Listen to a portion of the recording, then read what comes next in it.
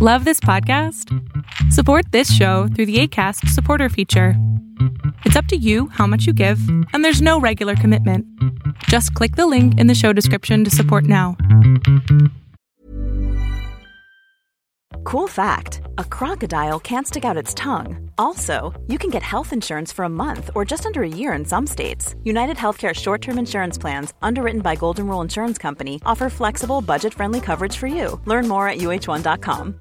Hey, I'm Ryan Reynolds. At Mint Mobile, we like to do the opposite of what Big Wireless does. They charge you a lot, we charge you a little. So naturally, when they announced they'd be raising their prices due to inflation, we decided to deflate our prices due to not hating you. That's right. We're cutting the price of Mint Unlimited from $30 a month to just $15 a month. Give it a try at mintmobile.com/switch. $45 up front for 3 months plus taxes and fees. Promo rate for new customers for limited time. Unlimited more than 40 gigabytes per month. Slows full terms at mintmobile.com.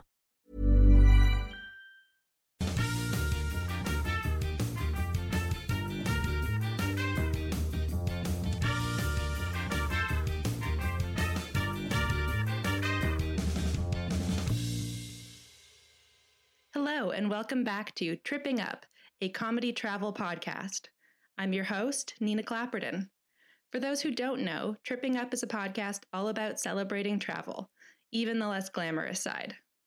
Every other week, I chat with a guest about their funny travel stories. This week's guest is Dr. Emily Joy. Emily has a history of travel.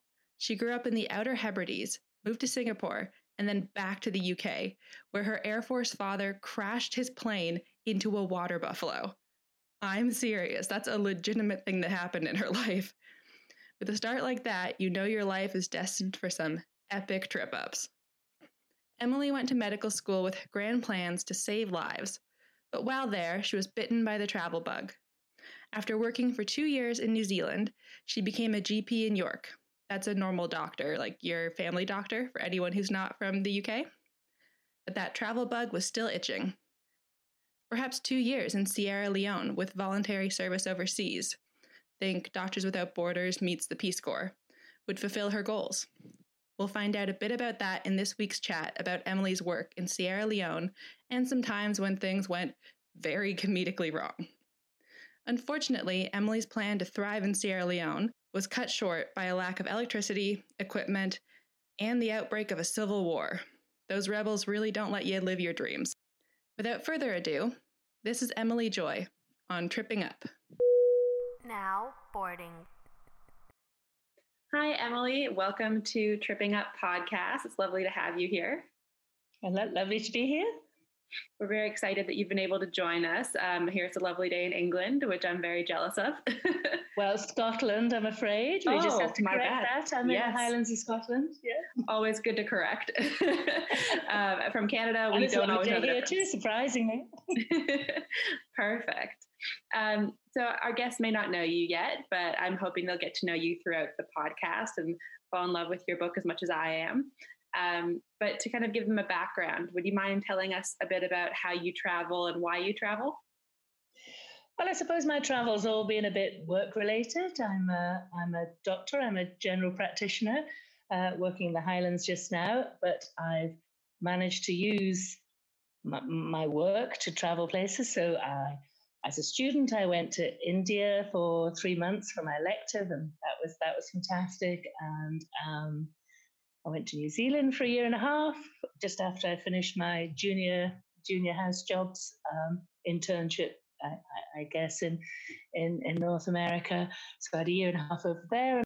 And then I suppose the biggest trip I did was when I went to Sierra Leone for 2 years with voluntary service overseas, which is a bit like Peace Corps for the Americans and I think CUSO for the Canadians. So I was 2 years in a mission hospital and traveling on the way there and back and around the country when I was there. And then I had kids, so I was kind of grounded for a while. Yeah. And then and of course Sierra Leone, as anybody might know, got involved in an awful civil war. The hospital I worked with was burnt to the ground. I never thought I'd go back. But when I wrote my book, I said at the end, I promise I'd go back and I'll take my children. So it was about 20 years later, I did go back, and I took my children for 6 weeks. So we went back, and they went to the local school. So that was a fantastic experience. And I went back again a couple of years after that, when the hospital that I was in had been burnt to the ground, being rebuilt and was operational again. So I'd love to go back again. And now my youngest has gone off to university. And in fact, I was hoping to go again this year, but of course it's COVID. So yes, everything's grounded. Yeah, unfortunately, it's grounded everybody. So yes, I'm not alone on that one. Yeah. Well, I think it's great that you managed to go back so many times, though. I didn't realize that you'd been able to take the kids with you as well. I think that's a really cool experience. Well, yes, I mean, everyone thought I was a bit daft, including my husband, but it was great. It was a great experience, actually. Really, really loved it, and we were well looked after. And no, it was a super experience. I'm not sure they remember it particularly. The eldest one does a bit. Yeah. But, yeah. I'm sure it's somewhere they in were the conscious. 6, 9, and 10. And okay. So, yeah. Our next question is, have you picked up any weird travel souvenirs on your trips? Well, not really, other than a very large grapefruit-sized lump on my thigh and schistosomiasis when I came back the first time. At least I didn't get AIDS, and that was good. Yes. I got a couple of gifts. I guess my favorite gift was a patient came on my doorstep with a very large sack. So he'd come in, and he was very, very anemic. So anemic, he'd gone into heart failure. And so he brought me this gift, and he tipped the sack out, and it was just an enormous rat. God. Fell over my foot. So finally, very good. They're cutting grass, they're known as. So they said it was very good, very sweet. I wasn't terribly keen. Actually, I said he shouldn't have really given it to me. He should have given it to the hospital administrator, who was an Irishman called Nat, because he was the one who actually donated the blood. So but that was very rude of me, refusing what was a lovely gift from his point of view. And if I remember correctly, in the book, he referred to it as beef, which I think must have really thrown you off. Everything's beef, yes. So everything's beef. So anything that is walking is beef. So you might be fowl if you're a chicken. But, it's beef if it's walking, because I'd never seen a cow. He said, "You want beef?" And I said, well, I hadn't seen a cow, so I was quite interested to see what beef was. But yes, the beef covers most things. Oh, goodness. I mean, that must be impossible if you try to go there. And like, I don't eat beef, I eat other meat. So I would I guess I'd be okay because I don't have beef, but they have everything else. Yeah, well, if you wanted something to eat, they would occasionally kill a pig. So what they would do, because obviously there's no refrigeration, they would go around to everybody in the village with a clipboard and ask you which bit of pig you wanted. And when they had enough orders for a pig, they would kill the pig, and you would have the bit you wanted, because then you'd obviously have to cook it and eat it fairly straight away. I mean, it seems like a great method, though, for like ensuring everything's used. I I think so. And I had a chicken called Chicken Tikka. Yes. And she had poppadoms. She had 6 little poppadoms, and as they grew up, no one was interested in stealing them, you see, when they were little. But as they grew up, and once the boys started to cock-a-doodle-doo, so they had to learn how to cock-a-doodle-doo. And as soon as they got the full, because they had as soon as they learned how to fully cock-a-doodle-doo, they vanished. So they were now big enough to be pinched. So anyway. Well, I mean, quick rundown on the non-vegetarian options in Sierra Leone.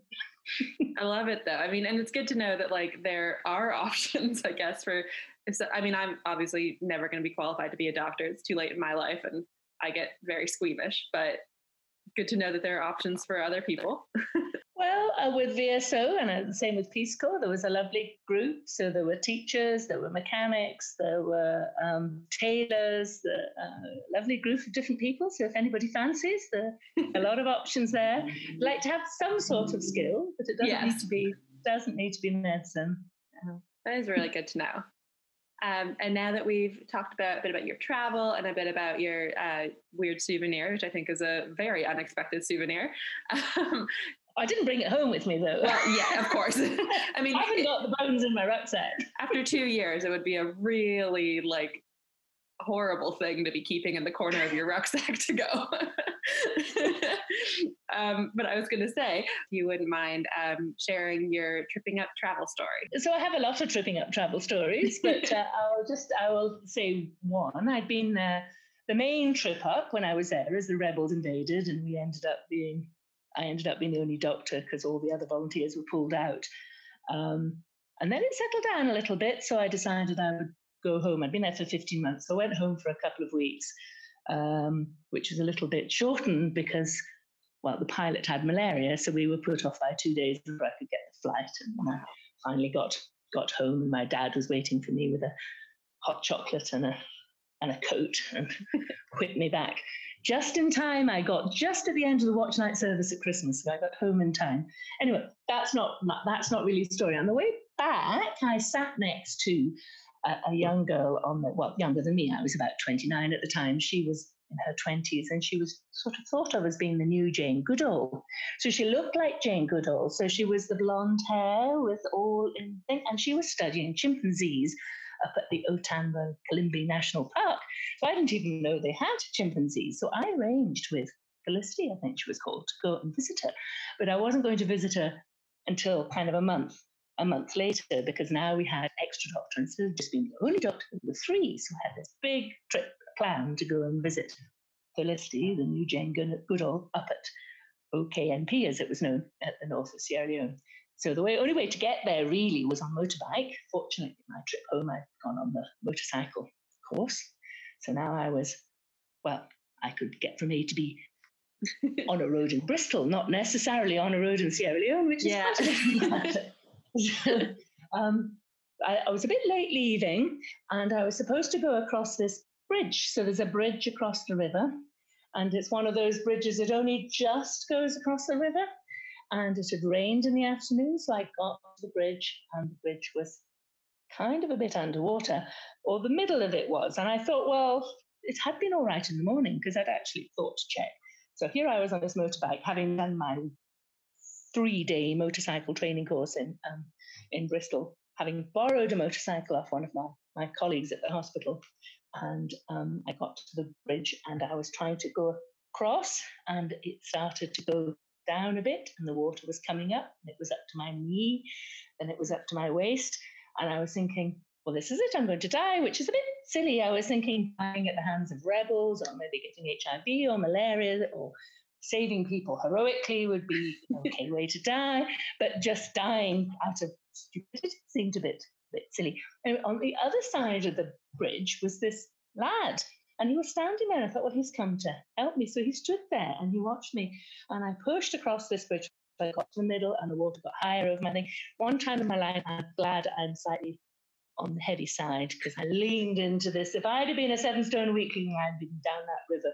But being a good solid 16, size 16, or whatever that is in America, size 16 woman, I leant into the motorbike, and I went. And of course, I thought I better turn around, but I couldn't because the water was coming, and I was on this bridge.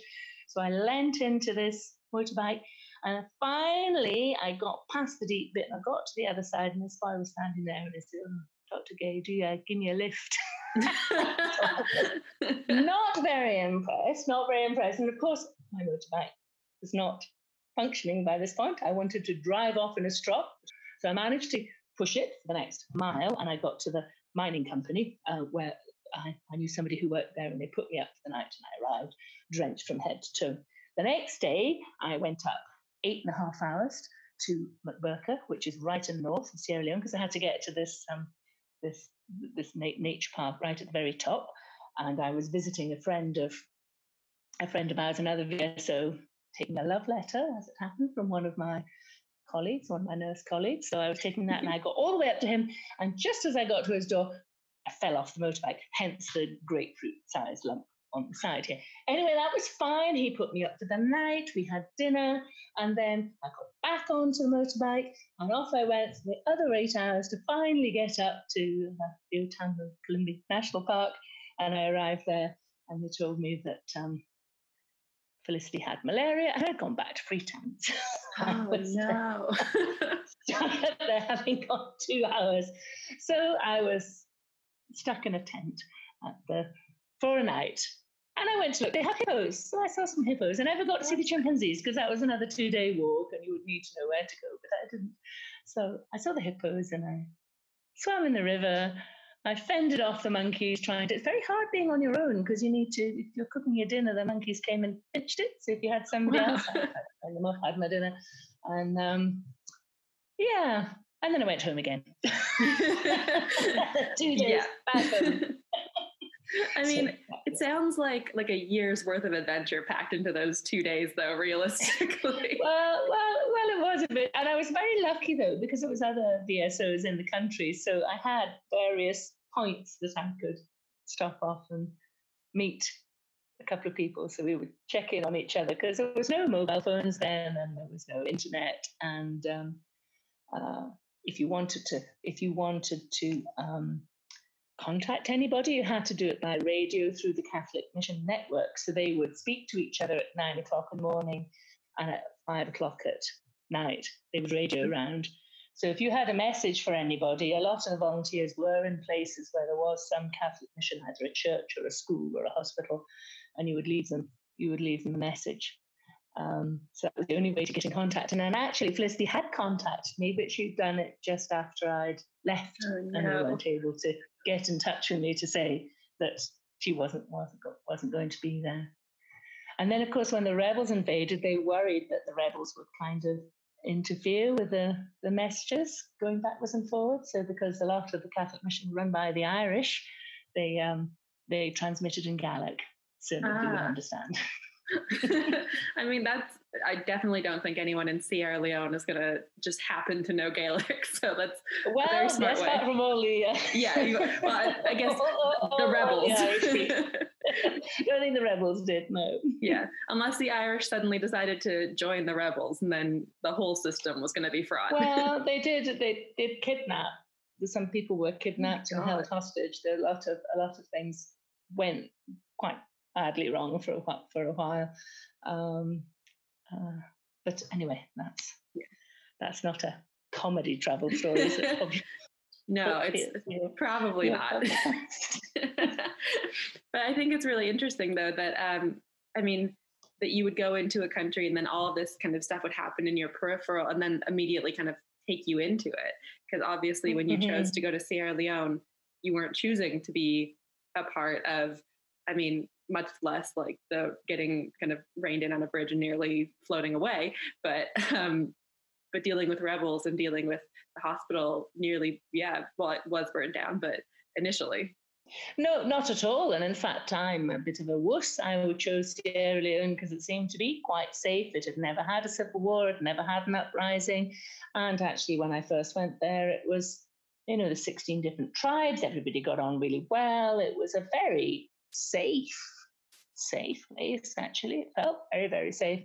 When the hospital was, we had to evacuate the hospital because we were told through this radio network that I discussed, they phoned up to say we needed to evacuate the hospital. So we basically just threw all the patients out. Well, we didn't. We tried to give them medication that would do them for the next week or whatever. But because the big worry was that people would kind of loot the hospital. So we put all the equipment, all the surgical equipment, everything into one ward, and we into the theatre and the surgical ward, which were kind of combined, and we welded it shut.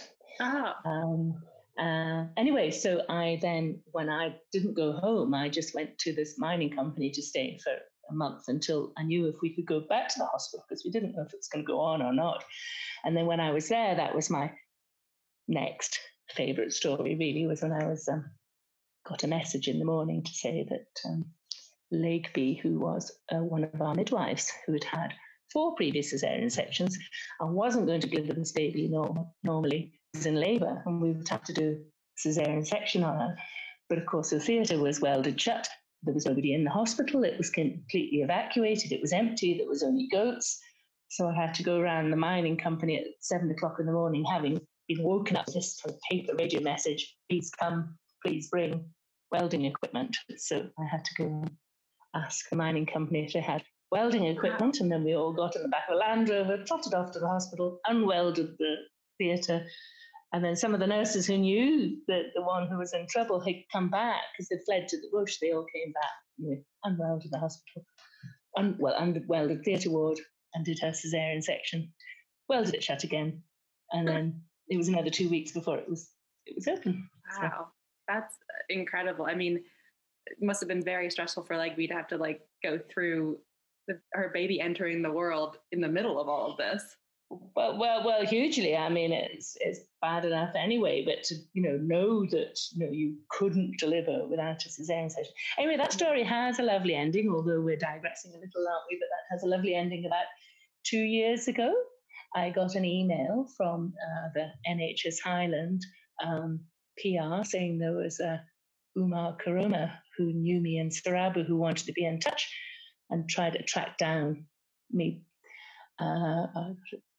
Fairly obvious name anyway, so I thought, well, I didn't recognize his name, but he said he was in Sarabu, and I was in Sarabu, that was fine. So I emailed him and became Facebook friends. Anyway, this was the baby. Oh, wow. Who's now 26. Oh, my goodness. Tracked me down. We're now Facebook friends. So that's brilliant. Oh, I love that. That's so cute. I mean, I think that's a really nice part of travel is that you do get to like kind of touch people's lives. And obviously as a doctor, you do so even more.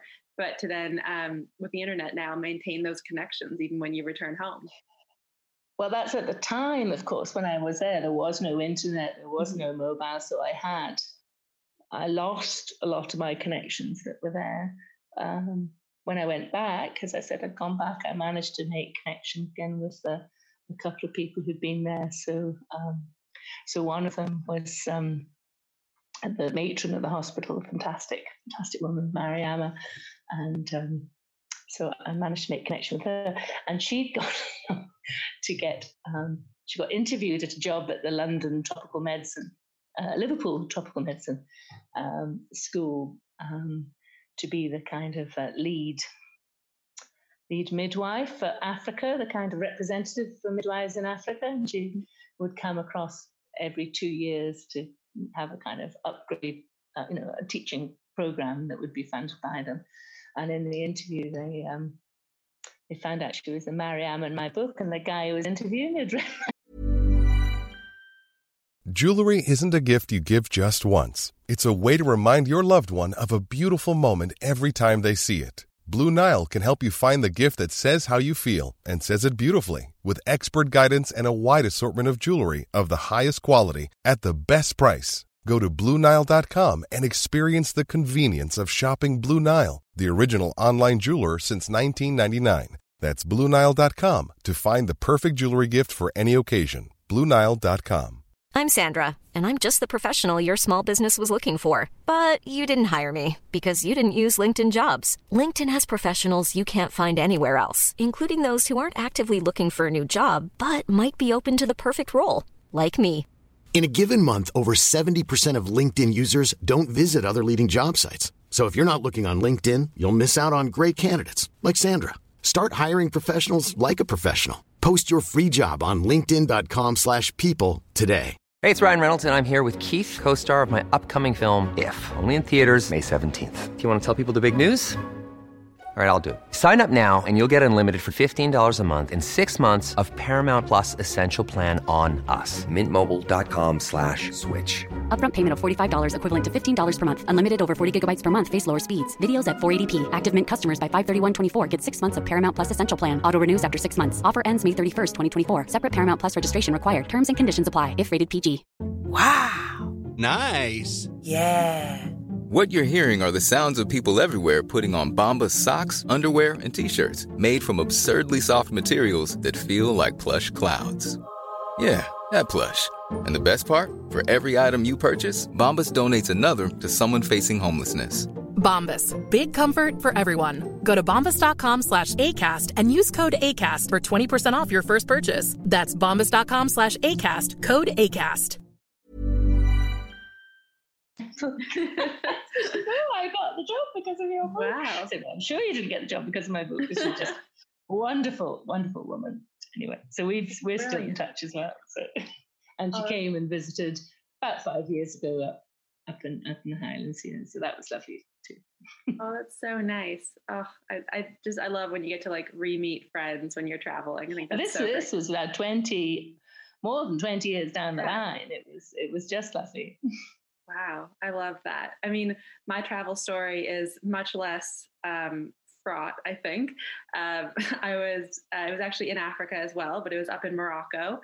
I mean, I was on a tour, so that obviously makes it a lot less. But I was traveling through Morocco. I was waiting for my mom to come meet me, actually, because I'd been living in Europe for about half a year at that point, and we decided to meet up in one spot. We chose Morocco because I'd been pestering her to go to Africa with me for, I don't know, my entire life, basically. And she had gone to Africa on her own, actually, after I had moved out, and I was very annoyed. So I demanded that she go with me again.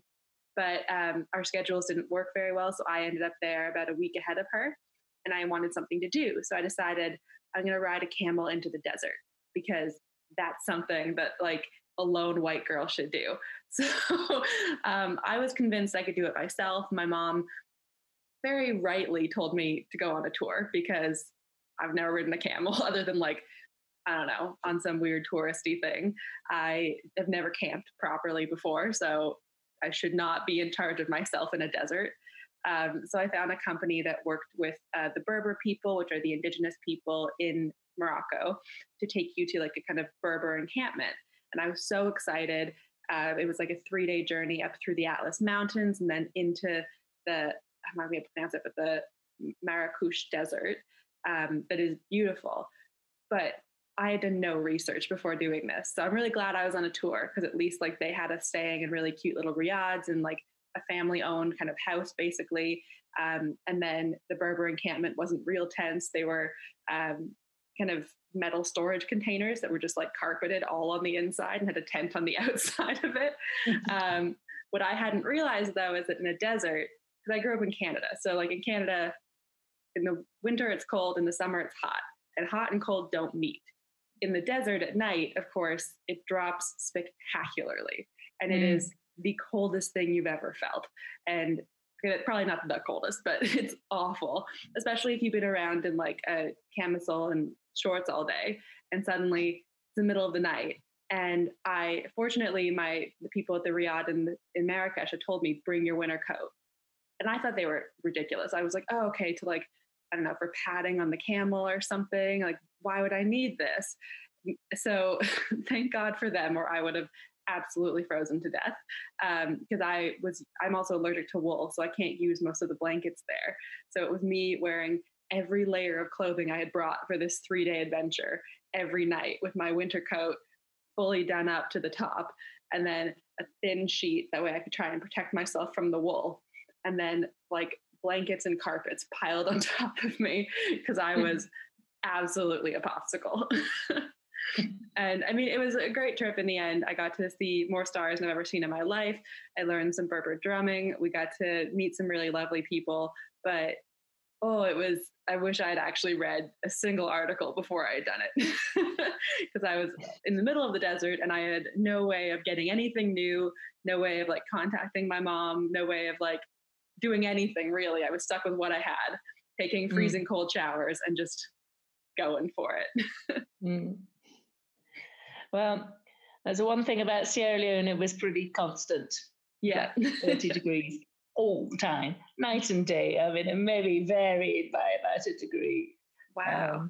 Because some of the volunteers, you get a month, you go for 2 years and you get a month in between, and a lot went to Mali and on to Timbuktu, so similar sort of thing. And they struggled, of course. They'd been used to being 30 degrees, humid all the time, not this big swings of temperature that you get in North Africa in the desert areas. But I think it's much more dangerous North Africa than West Africa. I mean, Sierra Leone wasn't dangerous at all. I mean, yes, it went a bit wobbly with the rebels, but it was. I felt very safe. I felt very safe when I went back with the kids as well. Bizarrely, I mean, they'd had their awfulness, and it was kind of back to normal, except they've now had mobile phones.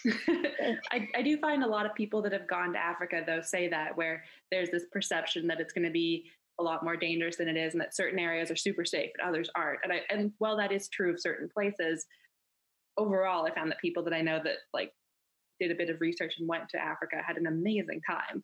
And my dad did a kind of charity thing. I don't fully understand what it was, to be honest. I was quite young, but it was something about like bringing bikes to the children or something, with a friend who was a missionary. So they went together, and he said like every little town they went through, everyone was so lovely. They always felt safe. I mean, other than the one time they camped in like the wilderness and there were like the glowing eyes watching them at night. But beyond that, I mean, super safe beyond the animals. I mean, I would never hitchhike in the UK. That's true. I don't think I ever, and I hitchhiked quite happily in Sierra Leone. And if you got stuck somewhere, somebody would take you in. I mean, they had nothing, but they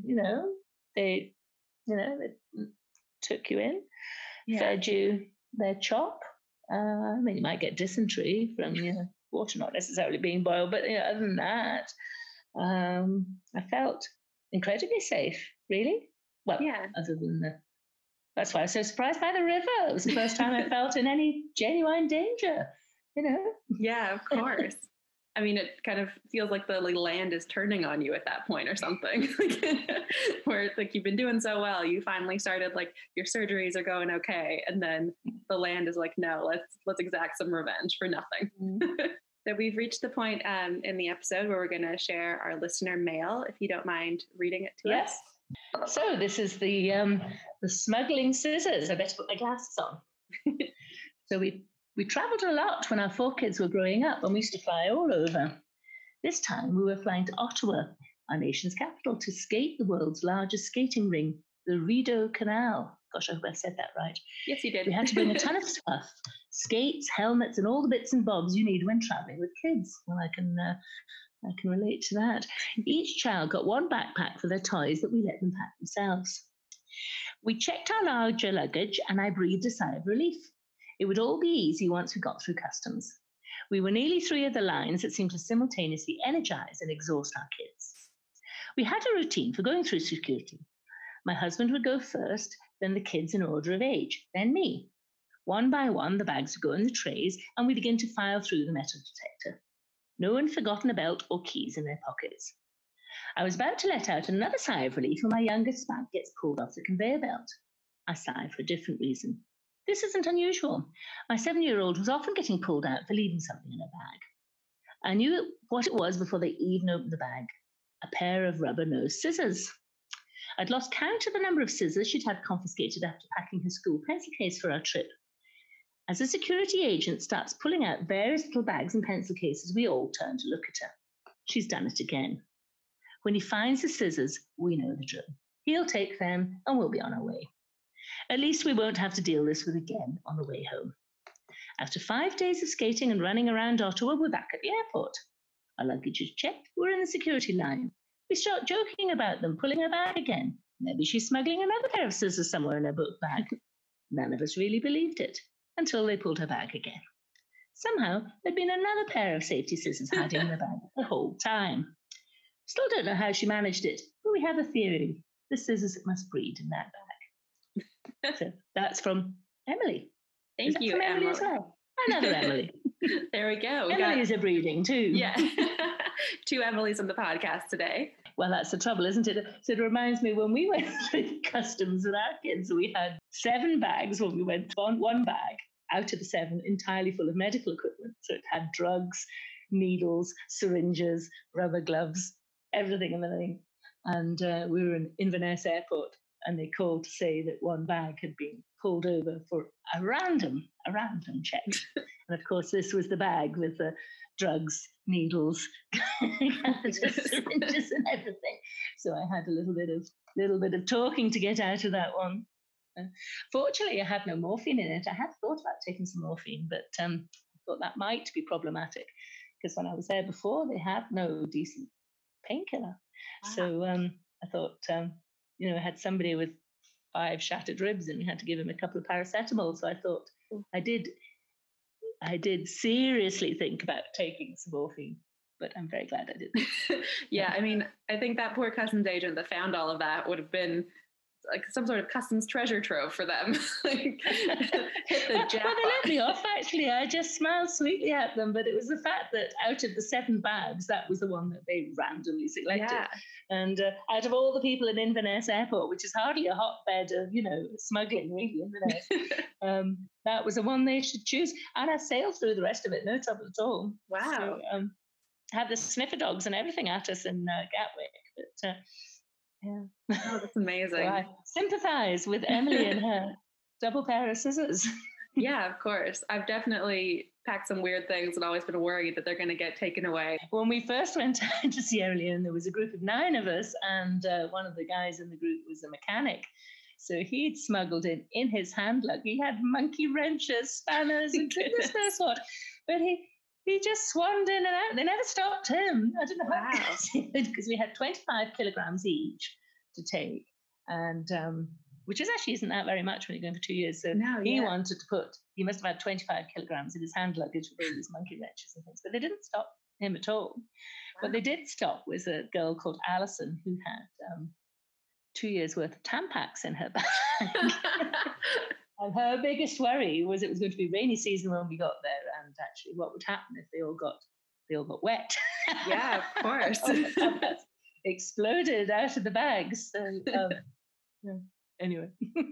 I love it. I mean, I had to live abroad. Well, I didn't have to. I chose to live as a digital nomad for 2 years, and I can definitely sympathize with trying to fit your life into a suitcase and a little handbag to go with you.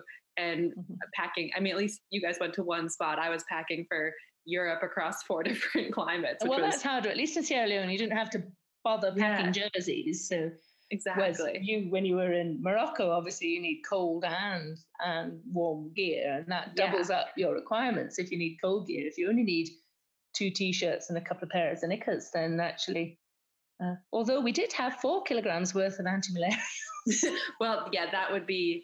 I think that's the thing is like what I had to put in for jumpers, you probably use that space for medical supplies and necessities that you wouldn't be able to get.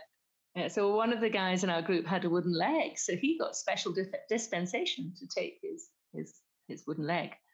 But so he claimed that his wooden leg he needed another 25 kilograms for his wooden leg, but of course it was a high-tech titanium or whatever version, which only actually measured like 2-3 kilograms. So he smuggled in down the middle of this wooden leg. His wife is a nurse, so he smuggled in all these extra rubber gloves and sweeties. That's hilarious. Down the bottom of his wooden leg. See, growing up, my mom always had a saying, well, my whole family did for my sister, because she could eat, she was the tiniest little thing, but she could eat as though, I don't know, as if she had a bottomless leg. So everyone said, they were like, you must have a hollow leg. It must be that like, that's where it all goes. Little did they know, it's a possibility. Yeah, absolutely, it's a reality. Wow. I've loved chatting with you about all this. And I think these have been some great stories, but I like to remind our listeners that travel is really fun too. And even if there are some hiccups along the way, we like to end on a travel triumph that you've had in your life to kind of remind everyone that travel is worth doing and worth the hiccups. Coming back in one piece, I think. Getting the kids back in one piece. I mean, hey, that counts. Like it does count. It does count. So my daughter got malaria.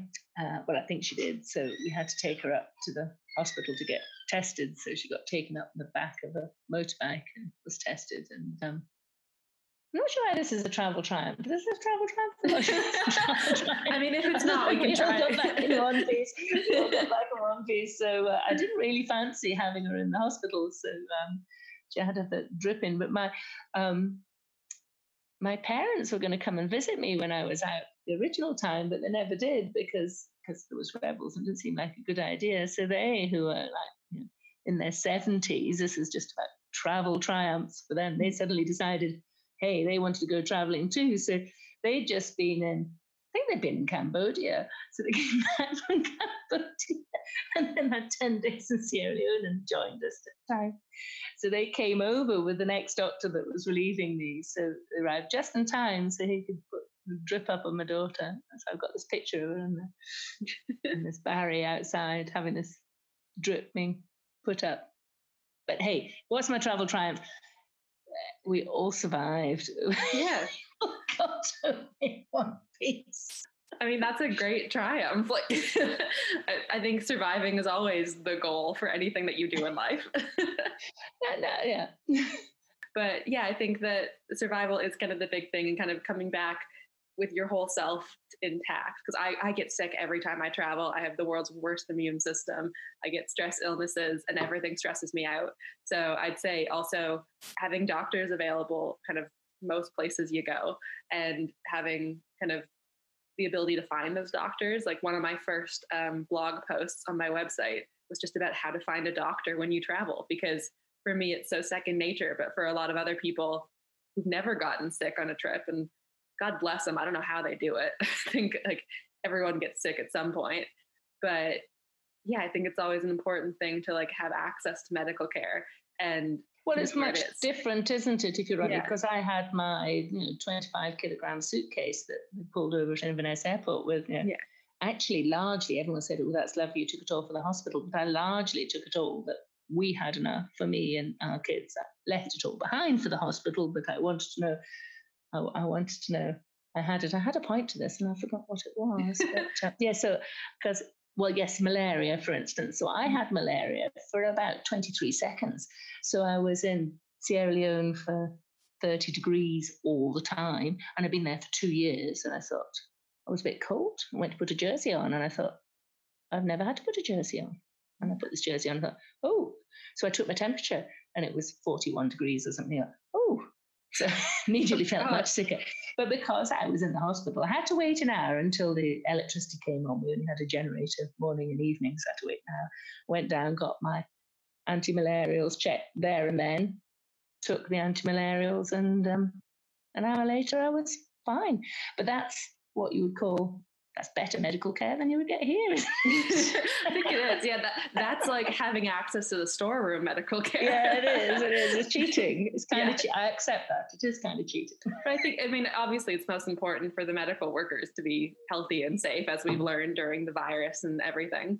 It's important that they kind of frontline workers get the treatment absolutely. first. And if you're not fit, then if your family aren't fit, then you're not fit to be any use to anyone. But exactly, with everything that's happening with frontline workers right now, I mean, it's kind of like bringing your experience in Sierra Leone to our world at the moment.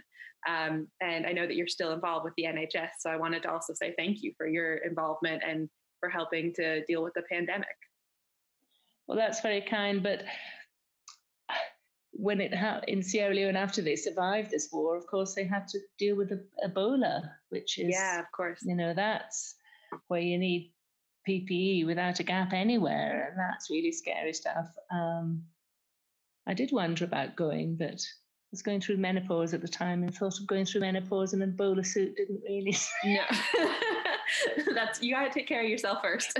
You got to take care of yourself, and I think that is actually crucial. You do have to take care. You're no use to anyone if you can't take care of yourself first. And I think it's the same with traveling. You've got to be like a little bit sensible, not too sensible to take the fun out of it, but actually it's not much fun being stuck in hospital with cerebral malaria either. So, yes, I think that's take very your antimalarials. Sorry, I'm going to be naggy now, aren't I? No, I think it's an important kind of moral to end our podcast episode on. Take your malaria pills before you go and have them with you just in case. Absolutely, yes. Well, it's been lovely to have you on, Emily. It's been really great to chat, and I've loved learning more about your life story. Well, thank you for having me. Thank you, as it would be in Korean. Attention passengers, we've now reached our destination. We hope you enjoyed the flight and have a nice day. I love that Emily was able to go back to Sierra Leone with her kids to show them that really significant part of her life, and that she's able to keep in touch with people that really impacted her. Like they say, people make travel. I think it's the most important thing is to stay connected with everyone you meet. If Emily's stories of doctoring in Sierra Leone have piqued your interest, be sure to check out her book, Green Oranges on Lion Mountain. Dr. Emily Joy left her cozy life in York behind to work in a remote hospital in Sierra Leone for 2 years. There she finds the oranges are green, the bananas are black, and her patients are seriously ill. Without water, electricity, equipment, or real surgical experience, Emily must battle her own fears as much as the diseases around her. Just as Dr. Emily starts to feel like she can do this, the rebels invade. But Emily's problems are nothing compared to those of the people of Sierra Leone, and if they can remain optimistic despite it all, then surely so can she. Green Oranges has been described as Bridget Jones with a scalpel, and it really is. This is especially true when Emily is hiding in the loo eating Maltesers before she gets on her flight. Emily has been praised for her honesty and humor in sharing the trials and triumphs of her adventures. The book really makes you think about all the hardships doctors face when they do have access to the equipment. It's a great read for anyone who wants to know more about healthcare abroad or anyone considering an aid trip. Green Oranges on Lion Mountain is available as an ebook or audiobook. I've put the links in the description, along with a link to Emily's website. Thank you for joining me for another great episode of Tripping Up. Be sure you don't miss out on a full season of incredible guests, so subscribe on your podcast app of choice. Do you have a funny travel story that you want to share? Send it to trippinguppod@gmail.com for a chance to have it read by one of our great guests. Cheers!